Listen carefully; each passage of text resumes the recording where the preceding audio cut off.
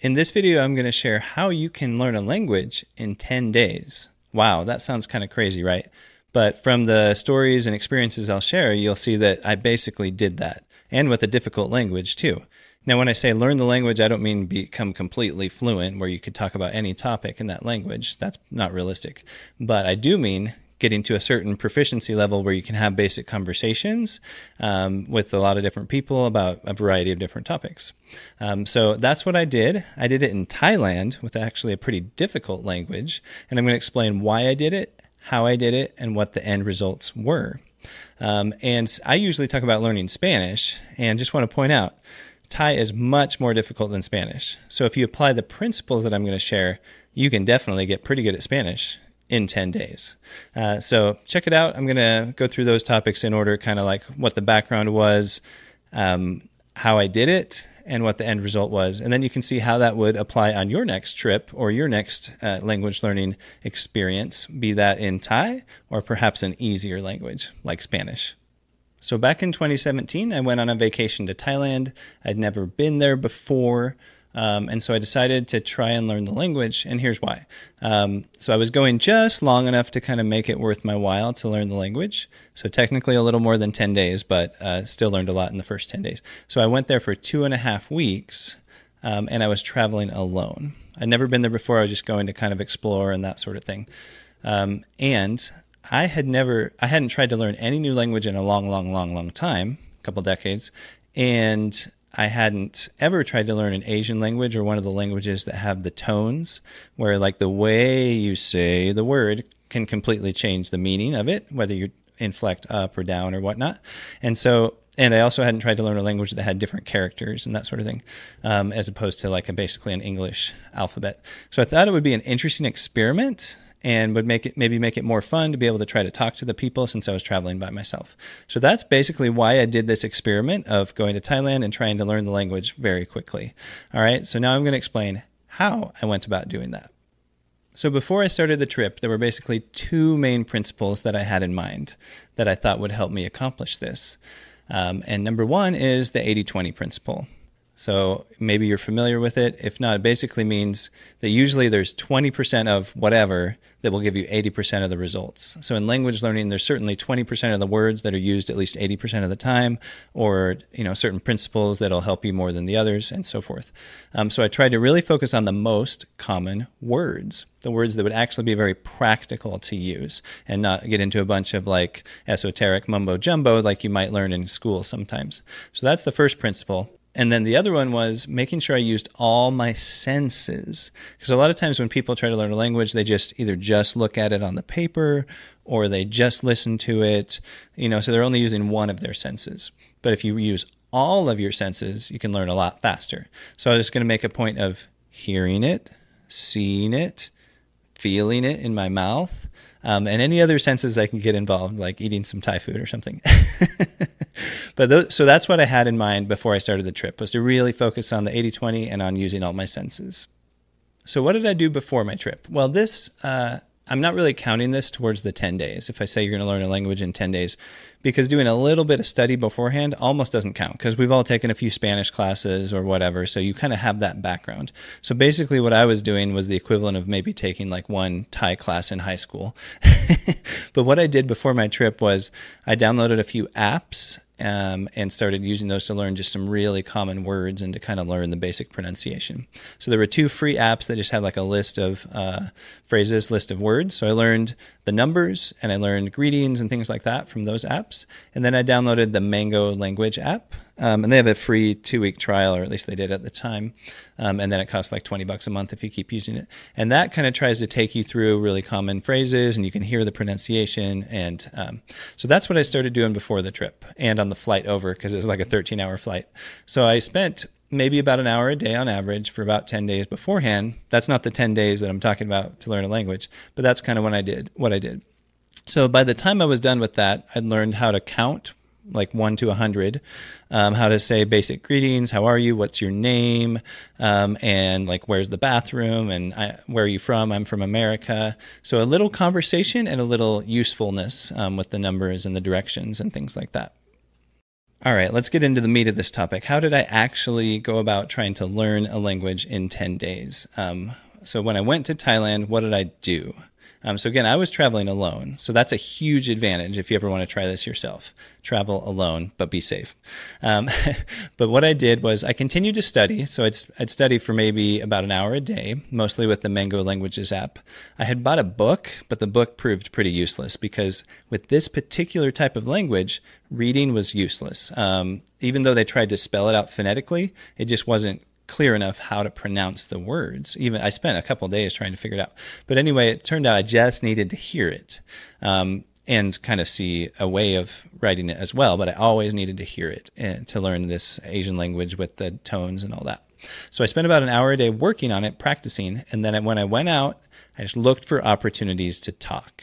Now, I didn't have to say a whole lot. I started with easy things to kind of build my confidence, like, hi, how are you? And then I eventually would go up to like a food vendor or somebody and be like, give me 2 of that, or, some kind of simple phrase that I'd kind of figured out how to say. And then later in the day, I would continue to look for opportunities to talk to people. Now, you might be wondering, how do you find opportunities to talk to people when you're in a foreign land like this? And basically the answer is you ask very simple questions. Just ask a simple question in that language and see what happens.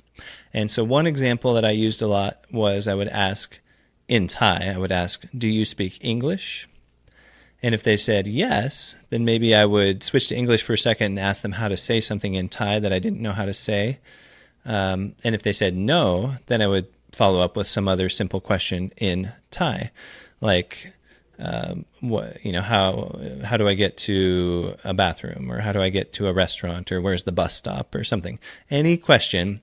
Didn't matter if it was really actually something I needed to know, as long as it sounded kind of like a legitimate question, then it would give me a chance to practice. And sometimes it was useful to know, even if I didn't realize it. It's good to know where the bus stop is, or good to know where the nearest bathroom is, or whatever.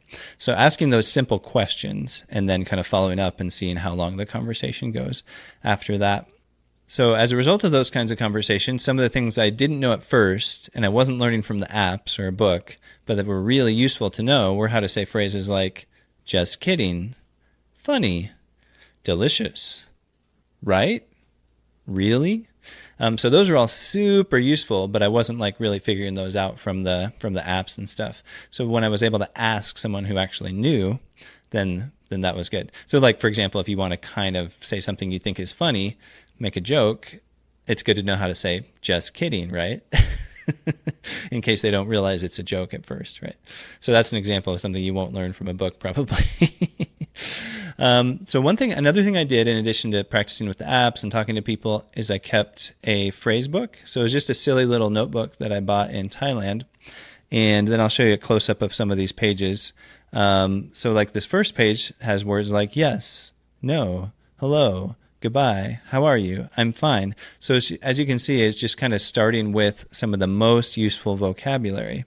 And then I have little notations about how to do the intonation, like chai, my chai, for like yes and no.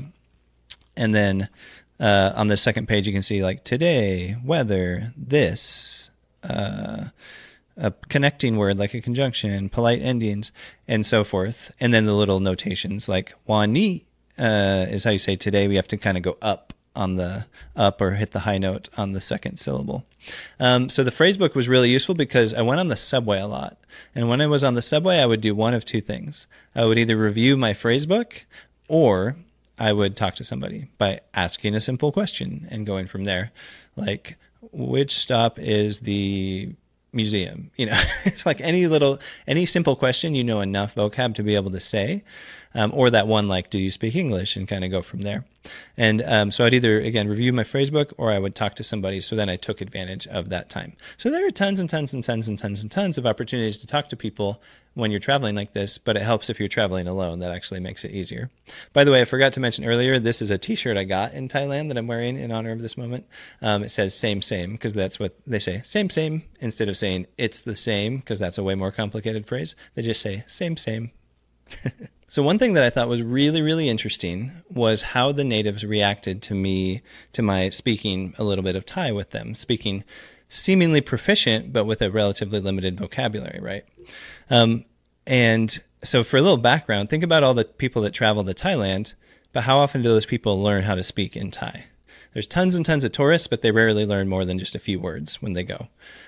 So I was the exception. I was the oddball, the person who actually learned how to correctly pronounce several different words and phrases, a variety of different things. And so when I would go up to somebody and talk a little bit, they were often kind of completely surprised, like, what in the world? How is this weird white person speaking Thai and actually sounds good? So they were very surprised because I think, not because it was so difficult to do, but because people hardly ever do it. And so like a typical conversation would be, after I say a few phrases in Thai, they would say, wow, you can speak Thai. Of course, they're saying this in Thai. And I would say, I can speak Thai a little bit. And they would say, no, not a little bit, really good. And I would say, I can speak a little bit, because of course I knew that my vocabulary was still relatively limited. So I didn't want to make them think I was really fluent, but they were super impressed because my pronunciation was actually good since I practiced the pronunciation a lot. So kind of crazy how that happened. And for example, towards the end of my trip, I talked with this lady who insisted she did not believe that I'd only been working on Thai for a few weeks. And then I met these guys who said they assumed at first that I'd been in Thailand for 5 or 10 years. And then I remember talking to just meeting these people one evening near a beach. And I was sitting there kind of talking to one of them a little bit. And then their friends came up or whatever.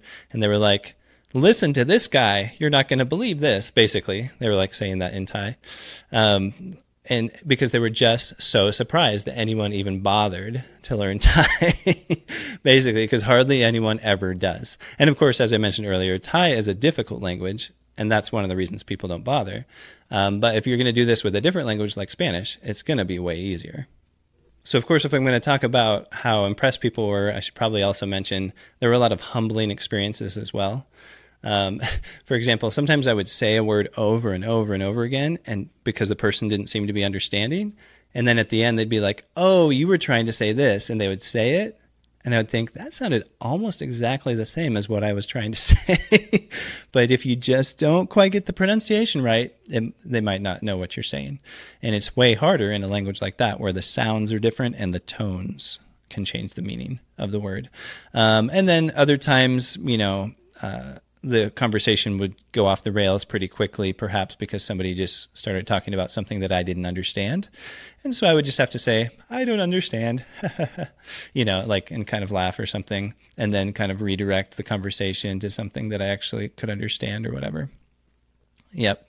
So was it that impressive? Yes and no. Very few people do it. It took some effort, but I still had my limitations. But despite those limitations, I was able to talk about a lot of different things. I could ask a lot of different questions, get to know you, where things are, all the numbers, and several other things like where are you from and all these things. So pretty conversant, but only on relatively basic topics in a difficult language. So that's kind of the summary of it in that sense. So to kind of tie it together, what are the actual keys to success if you want to learn a language in about 10 days? So again, I took more than 10 days in Thailand, but by the time I'd spent 10 days, I was pretty conversant. So I basically did it. And you could if you do the same thing with an easier language, you could probably make 5 times as much progress, literally, because it's at least 5 times as hard to learn Thai versus, say, Spanish. So what are the keys to success? How can you do it? Well, the keys to success, and by the way, it helps if you're traveling alone, as I've mentioned a couple times. It's easier to do all these things. But put in consistent effort. You don't need a lot of time. You just need to do it consistently. So even if it's just 10 or 15 minutes a day of studying and practicing on your own, and then you go out and you practice, basically. So putting in the consistent effort, like doing it some each day, makes a huge difference. Another one is to use all your senses. Don't just look, don't just listen. Do all of those things. Look, read, listen, talk. Talking is the hardest part, so make sure you do that. And anything else that you would, even if you want to use like kinesthetic movements to help you remember stuff, it's probably not a bad idea. Use the 80-20. So focus on the most useful, most practical vocabulary.